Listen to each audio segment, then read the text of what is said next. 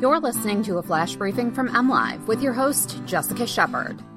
This is Michigan News from MLive for Tuesday, July 7th, and I'm Jessica Shepard. A federal judge throws out a lawsuit against the Michigan Redistricting Commission. More than 2 million Michiganders have received unemployment payments since mid-March, and the organizer of a 4th of July party in Southwest Michigan may face charges.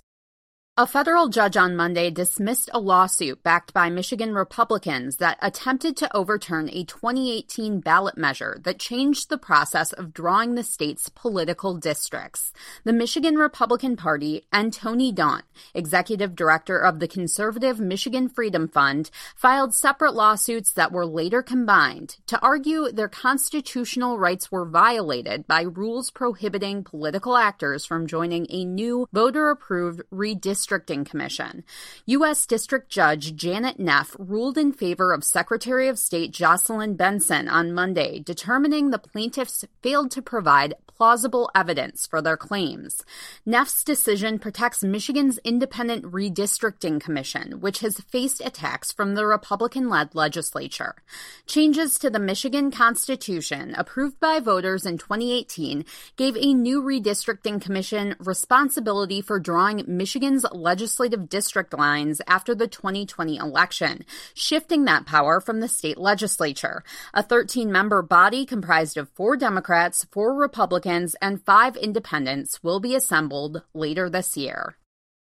More than 82% of Michigan workers who had their unemployment claims flagged as potentially fraudulent have had their account issues resolved, the state says. About 540,000 accounts were flagged in May and June, causing delays in payments, the Unemployment Insurance Agency says. About 445,000 of those claimants have had the issue resolved. That leaves about 95,000 accounts in limbo, although some of them could be actually fraudulent. In total, 2 million of the 2.4 million Michiganders who filed for unemployment since March 14th have received at least one payment.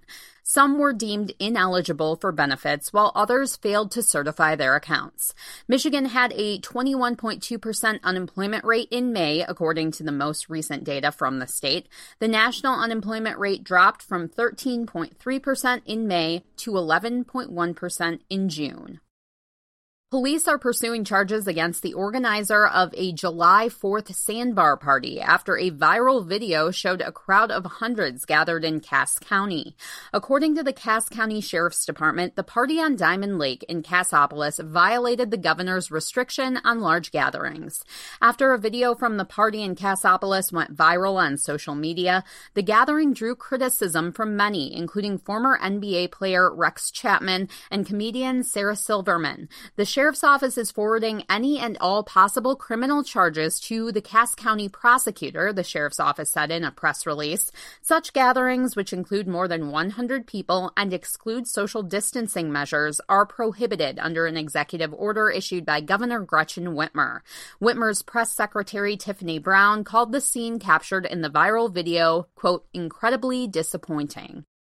For the latest Michigan news, visit mlive.com or find us on Facebook and Twitter.